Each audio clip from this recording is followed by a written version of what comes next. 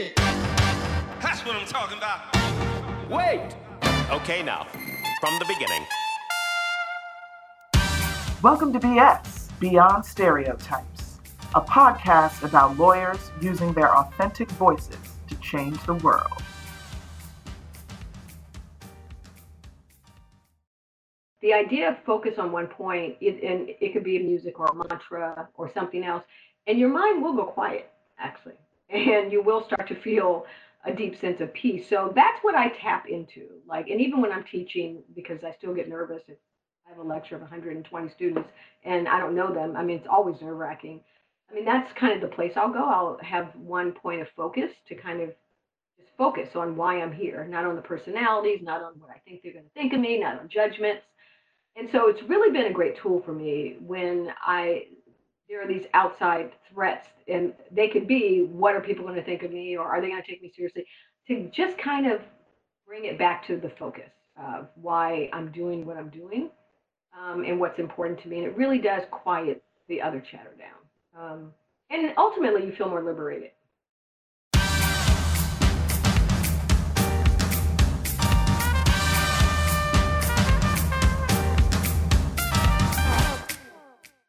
Welcome to Beyond Stereotypes. With me today is Sheila Foster. We're going to BS a little bit. Sheila is fascinating, and I do know Sheila personally. We attended Berkeley Law School together, but her trajectory has fully eclipsed mine, and I'm very proud of her. Sheila is a professor of law in public policy at Georgetown. She's an expert in the area of environmental justice. And I just want to say thank you, Sheila, for being here with us. And I appreciate you joining us today. It's great to be here. It's great to reconnect, Merle, after so many years. And I think it's safe to say that your career is incredibly impressive. So maybe someone can interview you too one day on the same podcast. Yeah. I'd love to hear your story. Cool. I paid her to say that, y'all.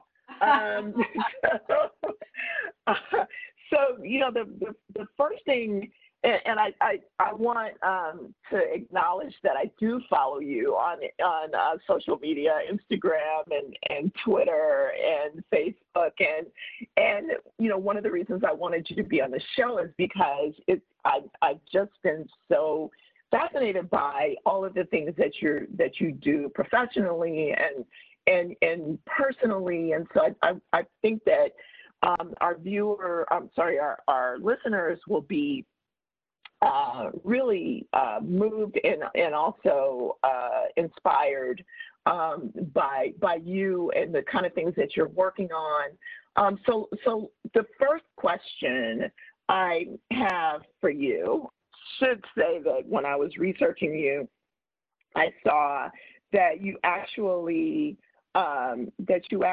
have taught all over the world, Italy and Cuba and places like that. And so my first question is, do you speak any of these languages? And how do you get along? Actually, I do. The Italian experience is more recent. I partly coming out of that research in Latin America, I started thinking about cities very differently, and have been putting together a framework to help cities to redevelop more equitably and outside of a hyper-capitalist framework. And the first place that I was invited to try this was in Bologna, Italy, with the city. I work with the city. And then I've also been invited to teach at various universities in Italy, including Scuola Superiore, Sant'Anna, and Pisa. I'm speechless right now because I had no idea that you spoke these other languages, and the things that we learn about people. It's one of the reasons why I wanted to do this podcast, because we want to talk about what makes you unique, and more importantly, what stereotypes you feel people make about you. So let me ask you this. And our listeners can't see you, but I will tell people she looks 12. God bless you. And I will also just to keep this a little light, give you credit for, I was following you on Instagram, and I noticed that you had started going gray, and then you were kind of doing this thing where it was part gray and not part gray, and I was starting to do the same thing, and I messaged you, and you said, Merle, it's called a ground gray. It's a new phenomenon, and so you inspired me. See, I'm telling you, you can inspire people for all kinds of things. You inspired me to go with it, and so I've been doing this ground gray too. But back to stereotypes, you do look really, really young, and here you are, this expert. Not only are you a Black woman, but you're this expert in this very heady field, and I'm sure you're meeting with people who are forming stereotypes about you when you walk into a room, even if you have a ground gray. And how has that worked for you, and how do you deal with that, or am I just off base? No, I mean, I think that's exactly right. So first of all, I love disrupting expectations. So, and it's been that way my whole life, in part because I look so young, right? And although I'm looking less young than I used to, but, coming out of law school, when you and I graduated from law school, like I look like a baby. Like no one ever took me seriously as a lawyer. And a few years after that, when I started teaching, I certainly faced a lot of, I wouldn't say open resistance from students, but certainly more questioning of my authority. It showed up in my teaching evaluations. It's the intersectionality, really, of being, a woman, Black woman, and a young Black woman. And so I think I've grown into myself a little bit more. I don't look my age, which is great. I used to hate not looking my age because I wanted people to take me seriously. Now I'm happy not to look my age because right. I want to look my age. I still get looks from people, in particular when I travel internationally, but not just that, because I think even more so, women, you don't find a lot of female law professors in the places I've been, including West Africa, South Africa, Latin America, or even Italy, shockingly. And even less so in at least the Western world, women of color or young women of color. But in this country, I do get questioned more. And it is true that I can overcome that. So I taught at Fordham University for many years. I had really established my authority there as a teacher. I was vice dean. No one questioned me after a number of years. When I moved to Georgetown a few years ago, and I taught my first class, I was stunned that my teaching evaluations came in so poorly because I had been regarded at Fordham as a top teacher, always got, top evaluations. It was really quite shocking to me. And I remember having a conversation with our associate dean for academics and also the registrar, and they read them and they were like, wow, these students were really unfair to you. And the associate dean said, to his credit, he said, I've seen this before, with women and women of color. I think to their credit, they were able to contextualize it, but I'll never forget that there was one comment in those evaluations, and this was just 3 years ago, right? I've had 25 years of teaching experience, right? I'm recognized as an expert, but still, I get this, right? When I change schools, and that capital that I built up, that reputational capital, it's kind of like starting over. So I was shocked, but one comment in those evaluations, I'll never forget reading it, and it said that something to the effect that I feel like Professor Foster was constantly questioned because of her race and gender, that she was not treated fairly. The student just put it out there. Now the evaluations are, so I don't know who, but that was like a clarifying moment for me because I'm reading these evaluations like, what, and then all of a sudden the student says, bam, this is what was happening behind the scenes.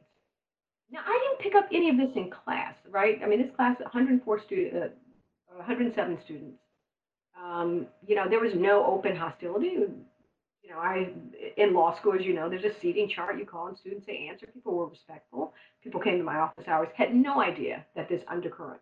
And it wasn't a lot of students. I would say in a class of 107, maybe this was 20 or 25 students, but those are the students in evaluations that are the loudest. So the people that either love you a lot or really didn't like you for whatever reason um, have an outsized role in that kind of feedback. So those stereotypes, remarkably, no matter if you look at my CV or you say, wow, you've done a lot of great things, you have this reputation, you published all over, still, I can walk into a situation where that's not front and center or people don't know that and still get questioned, still have my authority questioned, teaching in an area that I'm an expert Right, right. So are there, do you think about that going into meetings? in. So it's funny, Merle, because my attitude about this goes all the way back to law school, right? I remember when we were in law school and people would say, mostly our cohort of folks, African American folks, et cetera, like, just, P equals JD, let's just get by, and then we heard like Right. of color, don't pass the bar.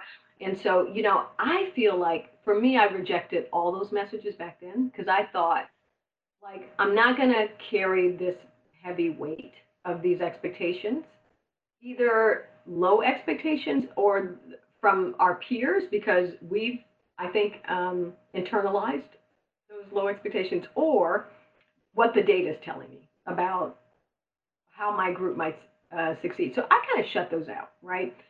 That has, I think, its upside in that it protects my peace of mind and it gives me the space to succeed at the level that I think I can, to just go for it. The downside is what just happened to me, which is that I didn't Right. think that was possible anymore, or I don't carry that with me because I feel like it's so heavy. I even these days I have a teenage son who's in high school and he's beginning to face a lot of the race stereotypes being a black boy and just all the stuff of high school, and then you kind of put race and also his gender on top of it. And I'm constantly talking to him about this racial tax. And I said, don't let people rent that space in your head for free, right? I mean, you're going to face enough stuff just being a black boy and then a black man in society.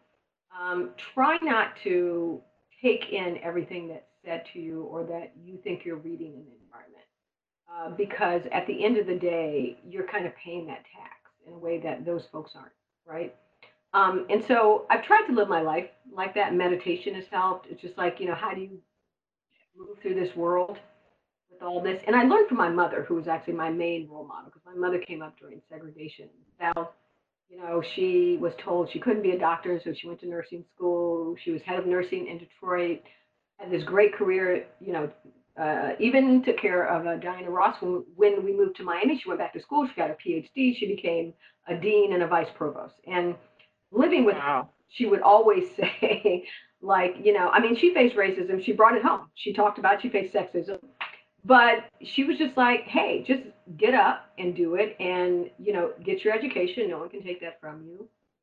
Be your best, and just keep going on. Don't mind those folks. When you have to fight back, fight back. I've had moments of having to fight back and to Right. check people, literally. Right. Yeah. Well, the black mother experience is something that we could probably do a whole nother podcast about the story that I like. My parents are both from Oklahoma, and the story, and I was born in Oklahoma, and the story that I like to tell people is about how my mother grew up in Muskogee, Oklahoma, and had to deliver the laundry that her mother did. Her mother was a nurse, but she was also doing laundry, and she would deliver this laundry. She had to walk from the black side of town to the white side of town, and when she did that, she would always pass by a ballet studio. And she would stop and she would look in this window, and little black girls weren't allowed to do ballet back then. Yeah. And she said to herself then as a child, if I ever have a daughter, my daughter will be a ballerina.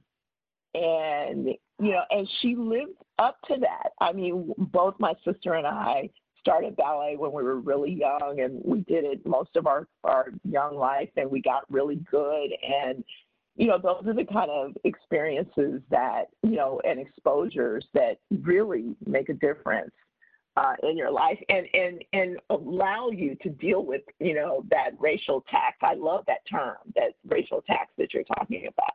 What do you think makes you authentic and different? And how do you how do you keep your authenticity in a fairly conservative field?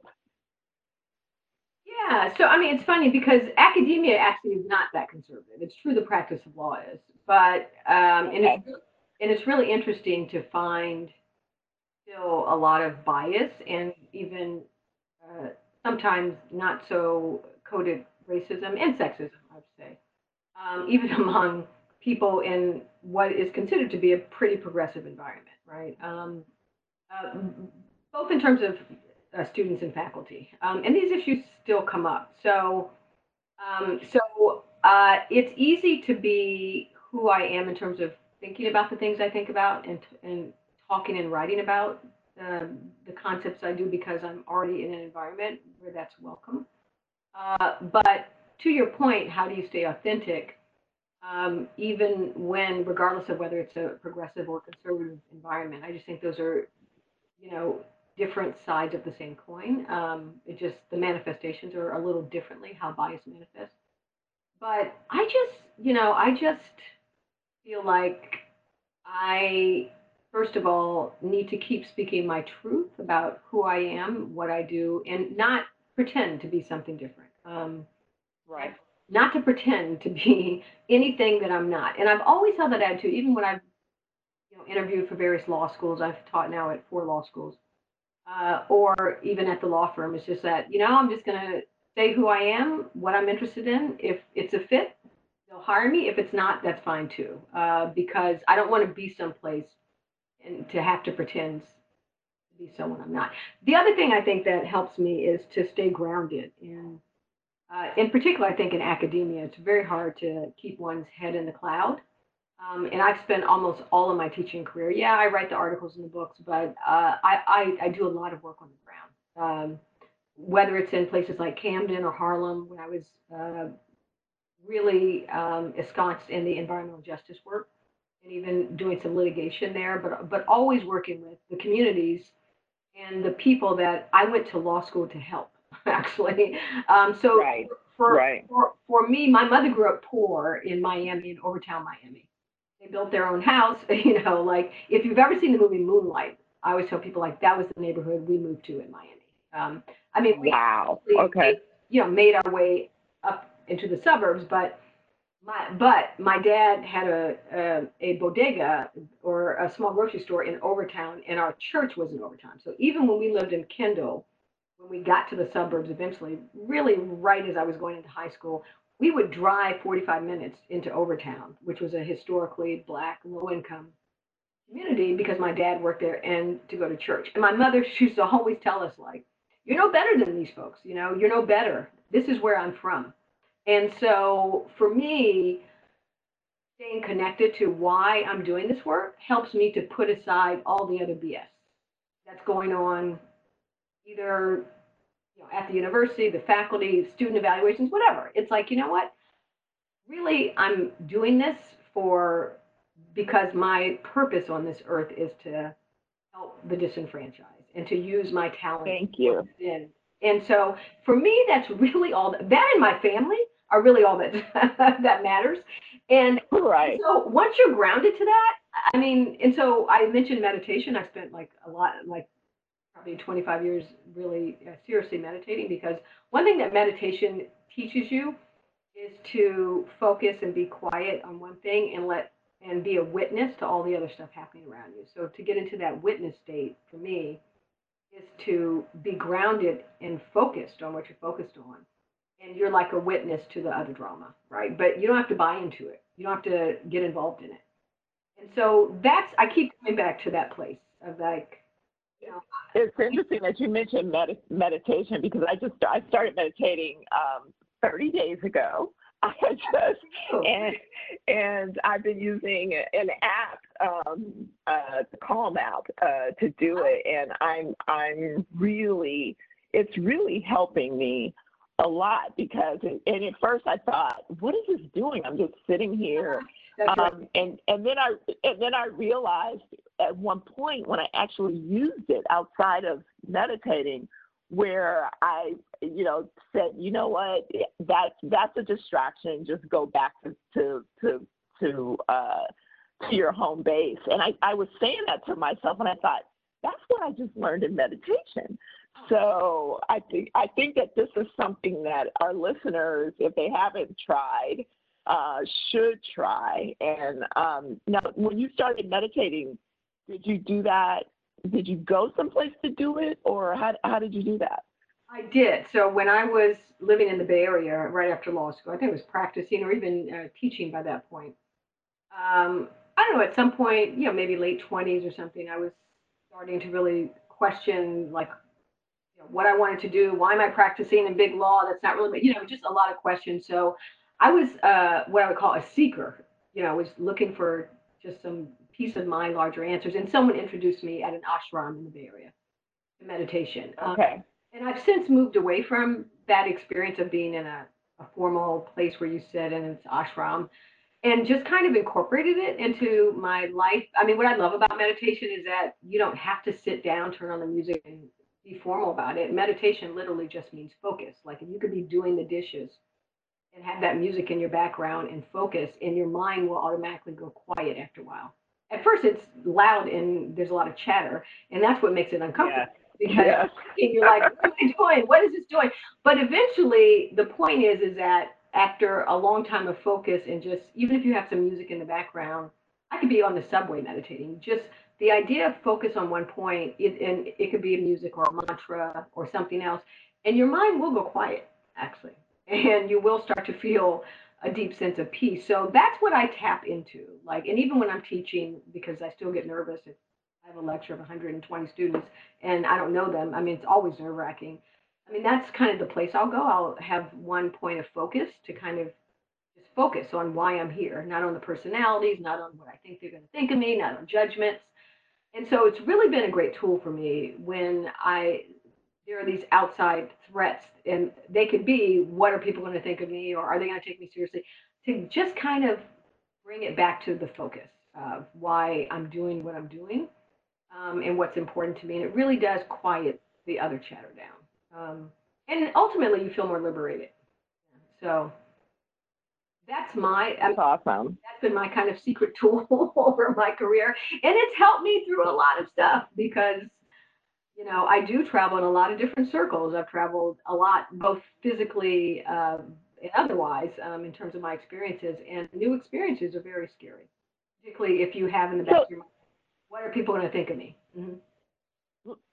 And that brings me to a question I think could be interesting. I grew up in Compton, and I feel like, I've had to be able to travel, or exist in very different environments, and it's allowed me to be able to communicate in very different ways depending on the situation that I'm in. I mean, you touched on that, having grown up in Miami, and now you're in New York, and then you're all over the country.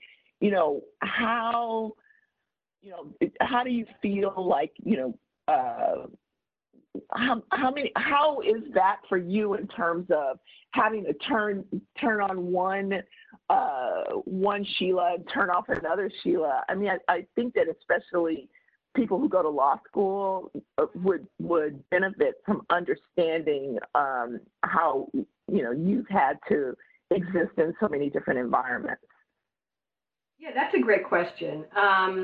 Because I am a free spirit and I like to literally be out in the world, but still have a grounding. And that does involve constantly facing some uncertainty about shifting environments. And I mean, for me, it's kind of helped by having lived so many places. I mean, like I say, partly Detroit, I have a lot of family there. I went back to Michigan, partly Miami, then California, then I moved to Philly, then New York. Now I'm teaching in Washington.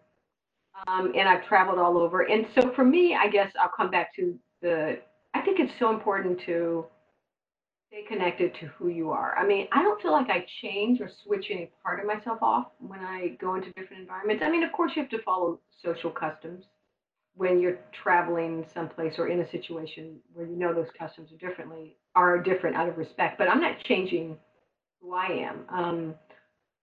And I will also say that I'm a kind of extroverted introvert. So my inclination is to observe first and to get a sense of my environment before I fully step into it. In terms of speaking up or doing other things, that has its upsides and also costs sometimes.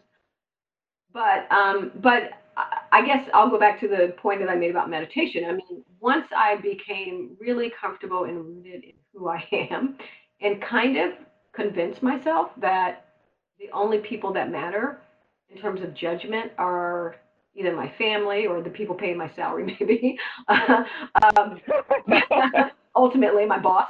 And everyone else is, and of course, my loved ones and friends and, people you care about. But everything else, I just kind of feel like I'm just not going to take that on. And so that does give me the freedom, the liberation to just say, this is who I am. And now the benefit of having had a long career, as you know, is that often when you come into a room, I don't come on a blank slate. Like, typically, especially with the internet, people can read about me. They know who they're going to meet, right? And so, Right. so now I'm a lot more confident that, hey, I've got this whole career in all of these publications, and now I'm at Georgetown. Like, I've got all this status behind me, right? So, in that sense, I don't worry as much as I would have done as a young lawyer coming out of law school. I think I had a lot more anxiety.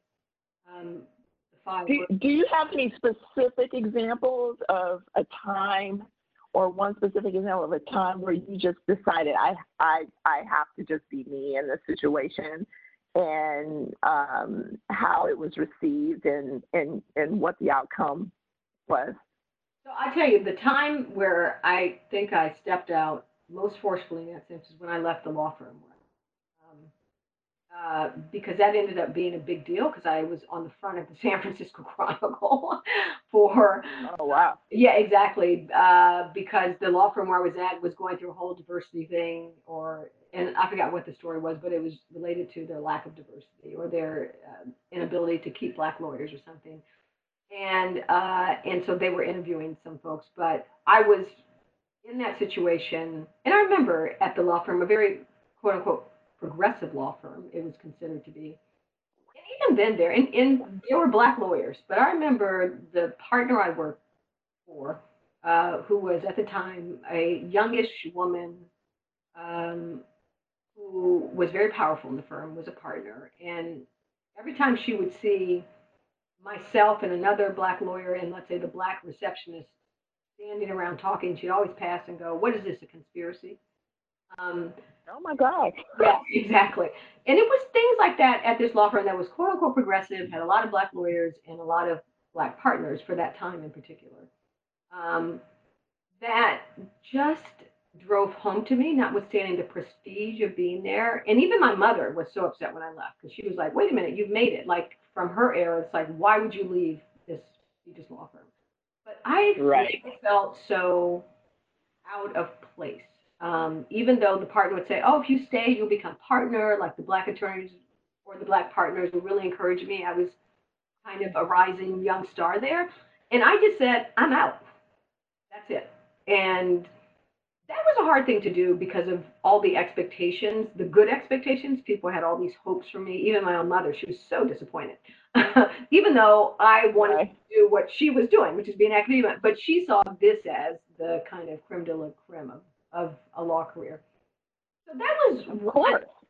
one instance where I just broke with it, and just said, I got to go find out what I'm supposed to be doing with this career. I'm young enough to know that if I make a mistake and I fall down, I can, get back up and do something else. And, the only other example I would give, and it's probably not really relevant to a lot of practicing lawyers, but it could be in terms of what you practice, and much like what I write. When I started writing about environmental justice, I'll never forget some colleagues at one of the schools I was at early in my career was basically telling me it wasn't law that I was writing. And this person was an environmental lawyer and an environmental law professor. And he said, this is just not environmental law. Like you're writing about race and the intersection of this, civil rights and blah blah blah, and you're gonna have a hard time getting tenure. And I just kept doing it. I was just like, okay, if I don't get tenure, I'm not gonna get tenure. I'm just gonna keep doing my thing. I had mentors in the, not at that school, but at other schools. And this is what I'm supposed to be doing. Like, this is why I'm here. If I can't do this, it's like the law firm. I don't want to just have a job and collect a paycheck, right? I need to connect to what I think I'm here to do. And so I just kept at it, right? Notwithstanding this clear signal from my senior colleague in my field that I would not get tenure if I kept writing about this. So, but the time came. Not only did I get tenure, I got a promotion to full professor at the same time. I'd written so much. Well, that's awesome. That's awesome. And that's very much like what I decided to do when I became a recruiter, much to my father's chagrin. But he was very proud of me before he passed away. But when I decided, that my passion was diversity recruiting, and that was just what I needed to do because, somebody needed to do it. And it was well before it became a thing, which it is now. I was told by a lot of recruiters and people in the industry that I was wasting my time. And like you, I just stuck with it because, it mattered to me and it needed to matter to somebody. And it turned out I was ahead of the curve. Right. So, I don't know. Did they teach us that in Berkeley? I don't know. No, I don't think they taught us in Berkeley. I don't think they taught us in Berkeley. No. We can't give Berkeley credit. We give Berkeley credit for a lot of things, but not for that. Not bad, huh? Okay. Well, we tried.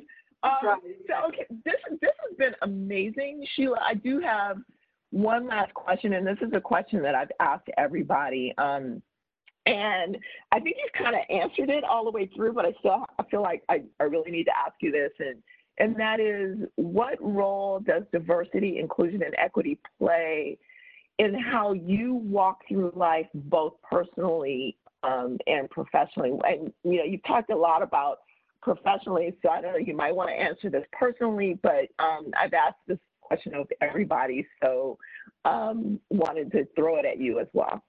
So I'll give you a kind of new answer and go personally. So I'm also, married to a woman, and which we've been married or been together 15 years. We have a son. Another part of my difference and diversity that, again, people don't expect, and I'm constantly coming out. But I would say at some point, and again, my mother was not happy about this. She came around, of course, well before her death. I mean, we're very close. But I could imagine a black mama. Yeah. Yeah. No. And she was like, it wasn't even about religion. It was just like, people are going to treat you badly, like you're already black and a woman. Okay. Then you're going to add this, right? But it was another instance, like, I just got to be me. And she came to respect that and love it. And she was a great, grandmother and all that before she died. But what I want to say is that, at some point, I really believe in this concept of intersectionality that, Ken Crenshaw has written about. But at some point, it's not just about being black, it's not about being a woman or gay. At some point, I felt like I'm so outside of the white male norm that it just kind of at some point liberates me to be who I am, right. Because, you could go either way, and I've seen a lot of people suffer, right, under the weight of their diversity or their differences, because they take on all of these messages that we're fed, and they may also have other structural impediments. The one thing I'm not is poor. So if I, on top of all this, right, did not have the career I had, I might be singing a different tune. So I'm humble enough to suggest that. But I've been, able to turn. I like to be playful with it, I guess, and to turn my diversity into things that obviously people can see that I'm a woman or black. They often don't know how old I am, and they don't know that I'm married to a woman. So, I like to kind of play with that and kind of surprise people, because there's so much learning that people still have to do around all of these identities. So for me, I use it. I'm a natural teacher. I use it as, I feel like, an opportunity to teach. If I don't take it on as a burden, and say like, oh, I'm so oppressed, all these, because I don't feel that way, although I understand the bias and the structural impediment to embodying these identities. But if I use it as an opportunity to, disrupt people's biases because they don't expect me to be something, I don't look like a law professor either in most places, right? So, and so if people aren't expecting my difference, and then it's like, oh, okay, either I'm telling them I'm married to a woman, or they're like, oh, you're a law professor. Oh, you've been doing this for how many years? Then for me, it's great to see like maybe a light bulb has turned on, right? Maybe they've had to disrupt or rethink their assumptions. And so for me, it feels like another thing that I'm here to do in life, right? Not that I think you should be teaching white people. I don't want anybody to interpret this like it's our burden. But I just say for me personally, it's a way of lightening, I think, what is often heavy baggage when we carry a lot of these marginal identities or identities that carry with them a lot of implicit bias. Awesome. And, I wrote down that you said earlier that you like disrupting expectations. I love that. I'm going to steal that. I'll also tell you that I did, when we were in law school, I spent a semester at UCLA, and Kim Crenshaw taught there, and I took her class on race. And I actually, and I thought, well, I don't know, because I thought, I'm Black, I'm going to do well in this class. She was so smart that I didn't understand a word she said. I had no idea what she was talking about, but I do feel lucky that I had that experience. And I also feel very lucky that you agreed to join us today. I want to thank you, Sheila, for being here to BS with me today. Thank you. I hope you had fun. I had a great time. It's so great to reconnect with you. And this is an amazing podcast, so I'm going to tune in now. All right. Awesome. Well, thank you so much, and thanks to everybody for listening. Hit it! That's what I'm talking about. Wait! Okay, now, from the beginning. We hope you enjoyed the stories shared in today's episode of BS, Beyond Stereotypes. Join us next time when another authentic personality unleashes their uniqueness on the world.